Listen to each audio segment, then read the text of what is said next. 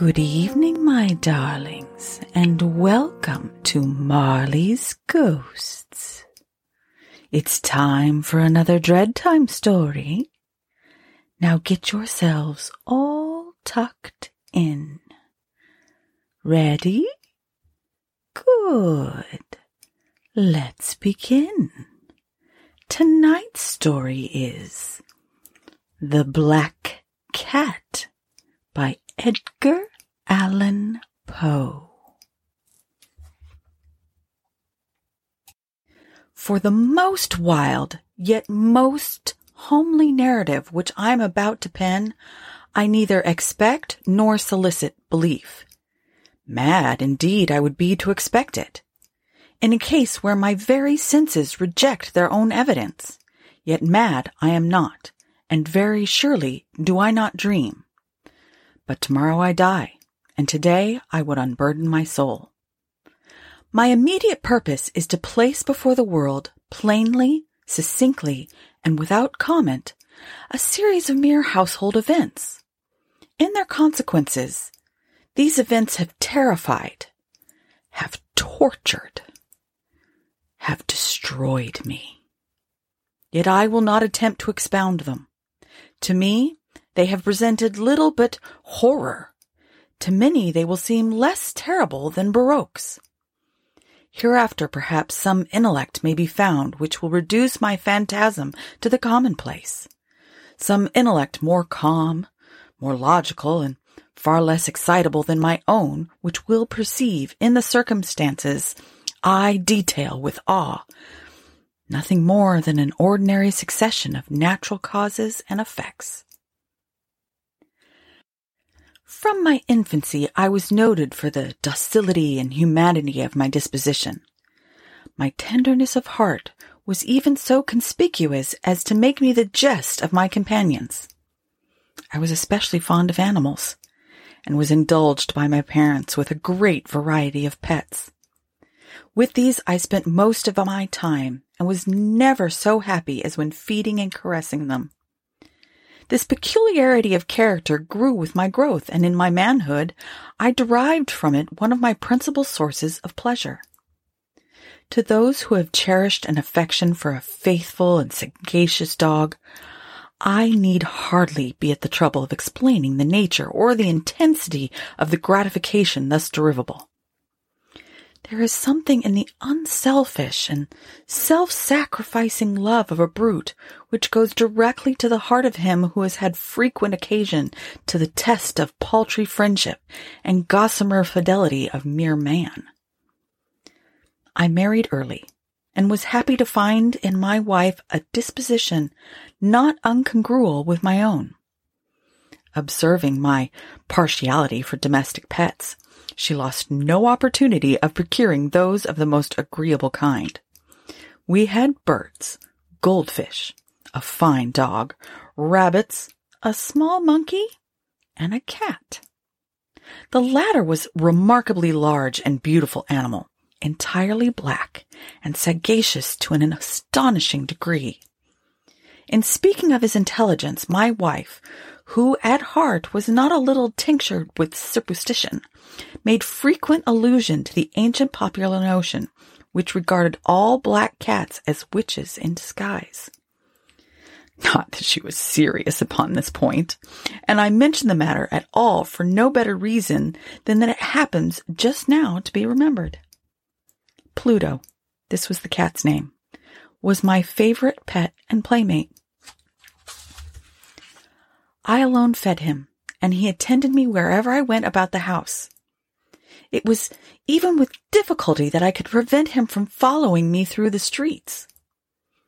Our friendship lasted in this manner for several years, during which my general temperament and character, through the instrumentality of the fiend of intemperance, had, I blush to confess it, experienced a radical alteration for the worse. I grew day by day more moody, more irritable, more regardless of the feelings of others. I suffered myself to use intemperate language to my wife. At length, I even offered her personal violence. My pets, of course, were made to feel the change in my disposition. I not only neglected but ill-used them. For Pluto, however, I still retained sufficient regard to restrain me from maltreating him, as I made no scruple of maltreating the rabbits, the monkey, or even the dog, when by accident or through affection they came in my way. But my disease grew upon me. For what disease is like alcohol? And at length even Pluto, who was now becoming old and consequently somewhat peevish, even Pluto began to experience the effects of my ill temper. One night, returning home, much intoxicated, from one of my haunts about town, I fancied that the cat avoided my presence. I seized him, when, in his fright at my violence, he inflicted a slight wound upon my hand with his teeth. The fury of a demon instantly possessed me. I knew myself no longer. My original soul seemed at once to take its flight from my body, and a more than fiendish malevolence, gin-nurtured, thrilled every fibre of my frame. I took from my waistcoat a pocket-knife, opened it, grasped the poor beast by the throat, and deliberately cut out one of its eyes from the socket. I blush, I burn, I shudder, while I pen the damnable atrocity. What reason returned with the morning? When I had slept off the fumes of the night's debauch, I experienced a sentiment half of horror, half of remorse, for the crime of which I had been guilty. But it was, at best, a feeble and equivocal feeling. The soul remained untouched. I again plunged into excess and soon drowned in wine all memory of the deed. In the meantime, the cat slowly recovered. The socket of the lost eye presented its true and frightful appearance, but he no longer appeared to suffer any pain. He went about the house as usual, but, as might be expected, fled in extreme terror at my approach. I had so much of my old heart left as to be at first grieved by this evident dislike on the part of a creature which had once so loved me. But this feeling soon gave place to irritation. And then came, as if to my final and irrevocable overthrow, the spirit of perverseness. Of this spirit philosophy takes no account. Yet I am not sure that my soul lives. Then I am that perverseness is one of the primitive impulses of the human heart, one of the indivisible primary faculties or sentiments which give direction to the character of man. Who has not, 100 times, found himself committing a vile or silly action for no other reason than because he knows he should not? Have we not a perpetual inclination, in the teeth of our best judgment, to violate that which is law, merely because we understand it to be such? This spirit of perverseness, I say, came to my final overthrow. It was this unfathomable longing of the soul to vex itself, to offer violence to its own nature, to do wrong for wrong's sake, that urged me to continue and finally to consummate the injury I had inflicted upon the unoffending brute. One morning, in cold blood, I slipped a noose about its neck and hung it to the limb of a tree. Hung it with tears streaming down my face and with the bitterest remorse at my heart. Hung it because I knew that it had loved me, and because I felt it had given me no reason of offense. Hung it because I knew that in doing so, I was committing a sin, a deadly sin that would so jeopardize my immortal soul as to place it, if such a thing were possible, even beyond the reach of the infinite mercy of the most merciful, the most terrible God. On the night of the day on which this cruel deed was done, I was aroused from sleep by the cry of fire. The curtains of my bed were in flames. The whole house was blazing. It was great difficulty that my wife, a servant, and myself made our escape from the conflagration. The destruction was complete. My entire worldly wealth was swallowed up, and I resigned myself thenceforth to despair. I am above the weakness of seeking to establish a sequence of cause and effect between the disaster and the atrocity. But I am detailing a chain of facts and wish not to leave even a possible link imperfect. On the day succeeding the fire, I visited the ruins. The walls, with one exception, had fallen in. This exception was found in a compartment wall not very thick, which stood about the middle of the house and against which had rested the head of my bed. The plastering had here, in great measure, resisted the action of the fire, a fact which I attributed to its having been recently spread. And this wall, a dense crowd were collected, and many persons seemed to be examining a particular portion of it with a very minute and eager attention. The words, "Strange," "Singular," and other similar expressions excited my curiosity. I approached and saw, as if graven in bas relief upon the white surface, the figure of a gigantic cat. The impression was given with an accuracy truly marvelous. There was a rope about the animal's neck. When I first beheld this apparition, for I could scarcely regard it as less, my wonder and my terror were extreme. But a length reflection came to my aid.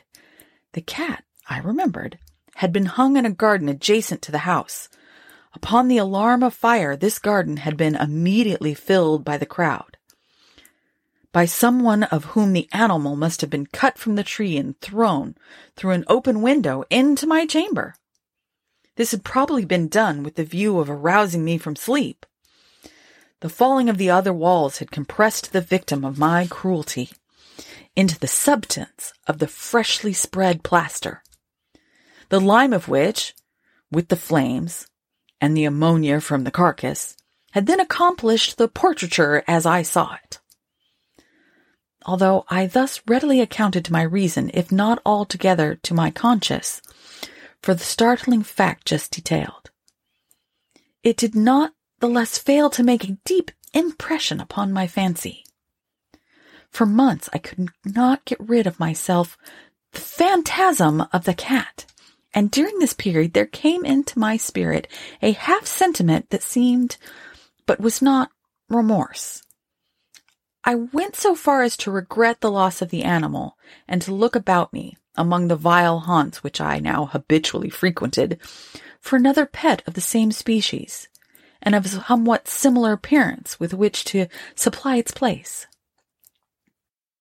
One night as I sat, half stupefied in a den of more than infamy, my attention was suddenly drawn to some black object, reposing upon the head of one of the immense hogsheads of gin, or of rum, which constituted the chief furniture of the apartment. I had been looking steadily at the top of this hogshead for some minutes, and what now caused me surprise was the fact that I had not sooner perceived the object thereupon. I approached it, and touched it with my hand. It was a black cat, a very large one, fully as large as Pluto and closely resembling him in every respect but one. Pluto had not a white hair upon any portion of his body, but this cat had a large, although indefinite splotch of white covering nearly the whole region of the breast. Upon my touching him, he immediately arose, purred loudly, rubbed against my hand, and appeared delighted with my notice. This, then, was the very creature of which I was in search. I at once offered to purchase it off the landlord, but this person made no claim to it, knew nothing of it, had never seen it before. I continued my caresses, and when I prepared to go home, the animal evinced a disposition to accompany me. I permitted it to do so, occasionally stooping and patting it as I proceeded. When it reached the house, it domesticated itself at once and became immediately a great favorite with my wife. For my own part, I soon found a dislike to it arising within me. This was just the reverse of what I had anticipated, but I know not how or why it was. Its evident fondness for myself rather disgusted and annoyed. By slow degrees, these feelings of disgust and annoyance rose into the bitterness of hatred. I avoided the creature, a certain sense of shame and the remembrance of my former deed of cruelty preventing me from physically abusing it. I did not, for some weeks, strike or otherwise violently ill-use it, but gradually, very gradually, I came to look upon it with unutterable loathing, and to flee silently from its odious presence as from the breath of a pestilence. What added, no doubt, to my hatred of the beast was the discovery on the morning after I brought it home that, like Pluto, it also had been deprived of one of its eyes. This circumstance, however, only endeared it to my wife, who, as I have already said, possessed in a high degree that humanity of feeling which had once been my distinguishing trait, and the source of many of my simplest and purest pleasures. With my aversion to this cat, however, its partiality for myself seemed to increase. It followed my footsteps with a pertinacity which it would be difficult to make the reader comprehend. Whenever I sat, it would crouch beneath my chair, or spring upon my knees, covering me with its loathsome caresses. If I arose to walk, it would get between my feet and thus nearly throw me down, or fastening along its long and sharp claws in my dress, clamber in this manner to my breast. At some times, although I longed to destroy it with a blow, I was yet withheld from doing so, partly by the memory of my former crime, but chiefly, let me confess it at once, by absolute dread of the beast. This dread was not exactly a dread of physical evil, and yet I should be at a loss how otherwise to define it. I am almost ashamed to own, yes, even in this felon's cell, I am almost ashamed to own that the terror and horror with which the animal inspired me had been heightened by one of the merest chimeras it would be possible to conceive. My wife had called my attention more than once to the character of the mark of white hair, of which I had spoken, and which constituted the sole visible difference between the strange beast and the one I had destroyed. The reader will remember that this mark, although large, had been originally very indefinite, but by slow degrees nearly imperceptible, and which for a long time my reason struggled to reject as fanciful. It had at length assumed a rigorous distinctness of outline. It was now the presentation of an object that I shudder to name, and for this, above all, I loathed and dreaded and would have rid myself of the monster had I dared. It was now, I say, the image of a hideous, of a ghastly thing, of the gallows. Oh, mournful and terrible engine of horror and crime, of agony and death! And now was I indeed wretched beyond the wretchedness of mere humanity, and a brute beast whose fellow I had contemptuously destroyed, a brute beast to work out for me a man, fashioned in the image of the high God, so much insufferable woe. Alas! Neither by day nor by night knew I the blessing of rest any more. During the former, the creature left me no moment alone, and in the latter, I started hourly from dreams of unutterable fear, to find the hot breath of the thing upon my face, and its vast weight, an incarnate nightmare that I had no power to shake off, incumbent eternally upon my heart. Beneath the pressure of torments such as these, the feeble remnant of my good, the good within me, succumbed. Even thoughts became my sole inmates. The darkest and most evil of thoughts. The moodiness of my usual temper increased to hatred of all things and all mankind, while from the sudden, frequent, and ungovernable outbursts of a fury to which I now blindly abandoned myself, my uncomplaining wife was, alas, was the most usual and most patient of sufferers. One day she accompanied me, upon some household errand, into the cellar of the old building which our poverty compelled us to inhabit. The cat followed me down the steep stairs, and nearly throwing me headlong, exasperated me to madness. Uplifting an axe and forgetting in my wrath the childish dread which had hitherto stayed my hand, I aimed a blow at the animal which, of course, would have proved instantly fatal had it descended as I wished. But this blow was arrested by the hand of my wife.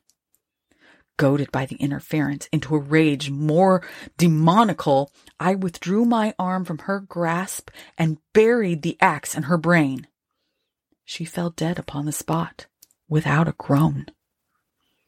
This hideous murder accomplished, I set myself forthwith, and with entire deliberation, to the task of concealing the body. I knew that I could not remove it from the house, either by day or by night, without risk of being observed by the neighbors. Many projects entered my mind. At one period, I thought of cutting the corpse into minute fragments and destroying them by fire. At another, I resolved to dig a grave in the floor of the cellar. Again, I deliberated about casting it in the well in the yard, about packing it in a box as if merchandise, with the usual arrangements, and so getting a porter to take it from the house. Finally, I hit upon what I considered a far better expedient than either of these. I determined to wall it up in the cellar, as the monks of the Middle Ages are recorded to have walled up their victims. For a purpose such as this, the cellar was well adapted. Its walls were loosely constructed, and had lately been plastered throughout with a rough plaster, which the dampness of the atmosphere had prevented from hardening. Moreover, in one of the walls was a projection, caused by a false chimney or fireplace that had been filled up and made to resemble the red of the cellar. I made no doubt that I could readily displace the bricks at this point, insert the corpse, and wall the whole up as before, so that no eye could detect anything suspicious. And in this calculation I was not deceived. By means of a crowbar, I easily dislodged the bricks, and having carefully deposited the body against the inner wall, I propped it into that position, while, with little trouble, I relaid the whole structure as it originally stood. Having procured mortar and sand and hair with every possible precaution, I prepared a plaster which could not be distinguished from the old, and with this I very carefully went over the new brickwork. When I had finished, I felt satisfied that all was right. The wall did not present the slightest appearance of having been disturbed. The rubbish on the floor was picked up with the minutest care. I looked around triumphantly and said to myself, "Here, at last, then, my labor has not been in vain." My next step was to look for the beast, which had been the cause of so much wretchedness, for I had, at length, firmly resolved to put it to death. I had been able to meet with it. At that moment there could be no doubt to its fate. But it appeared that the crafty animal had been alarmed as the violence of my previous anger, and forbore to present itself to my present mood. It's impossible to describe or to imagine the deep, the blissful sense of relief which the absence of the detested creature occasioned in my bosom. It did not make its appearance during the night, and thus, for one night at least, since its introduction into the house, I soundly and tranquilly slept. I slept even with the burden of murder upon my soul. The second and the third day passed, and still my tormentor came not. Once again I breathed as a free man. The monster, in terror, had fled the premises forever. I should behold it no more. My happiness was supreme. The guilt of my dark deed disturbed me but little. Some few inquiries had been made, but these had been readily answered. Even a search had been instituted, but of course nothing was to be discovered. I looked upon my future felicity as secured. Upon the fourth day of the assassination, a party of the police came, very unexpectedly, into the house, and proceeded again to make rigorous investigation of the premises. Secure, however, in the inscrutability of my place of concealment, I felt no embarrassment whatever. The officers bade me accompany them in their search. They left no nook or corner unexplored. At length, for the third or fourth time, they descended into the cellar. I quivered not a muscle. My heart beat calmly, as that of one who slumbers in innocence. I walked the cellar from end to end. I folded my arms upon my bosom and roamed easily to and fro. The police were thoroughly satisfied and prepared to depart. The glee at my heart was too strong to be restrained. I burned to say if but one word, by way of triumph, to render doubly sure their assurance of my guiltlessness.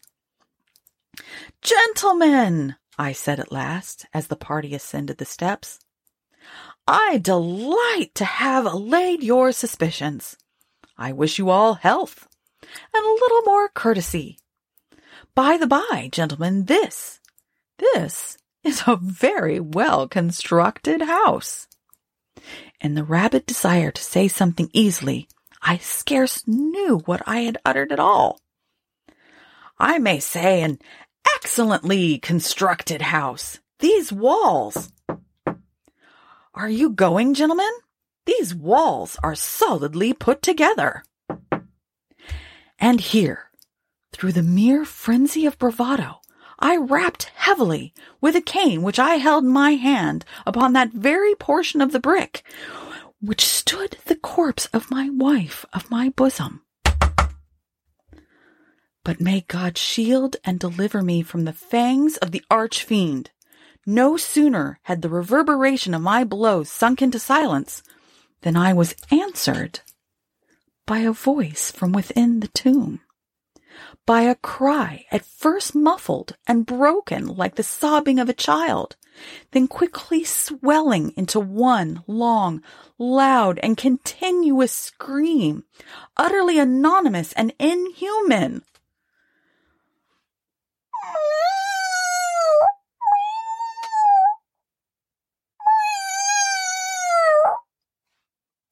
A howl, a wailing shriek, half of horror and half of triumph, such as might have arisen only out of hell, conjointly from the throats of the damned in their agony and of the demons that exult in the damnation. Of my own thoughts it is folly to speak. Swooning, I staggered to the opposite wall. For one instant the party upon the stairs remained motionless, through extremity of terror and awe. In the next, a dozen stout arms were toiling at the wall. It fell bodily. The corpse, already greatly decayed and clotted with gore, stood erect before the eyes of the spectators. Upon its head, with red extended mouth and solitary eye of fire, sat the hideous beast whose craft had seduced me into murder, and whose informing voice had consigned me to the hangman. I had walled the monster up within the tomb. The end. Thank you for listening to Marley's Ghosts. With me, your ghostess, Deborah Marley. You can connect with me on Instagram at Marley's Ghosts and Twitter at Marley's Ghosts, or send me an email at marleysghostspodcast@gmail.com. I love hearing from you. If you enjoy the podcast and would like to support the show, please visit my Patreon. We have lots of tiers to choose from, each with their own special treats. Also, rate and review so our community of Dread Time listeners can grow. Until next time, my darlings, sleep well.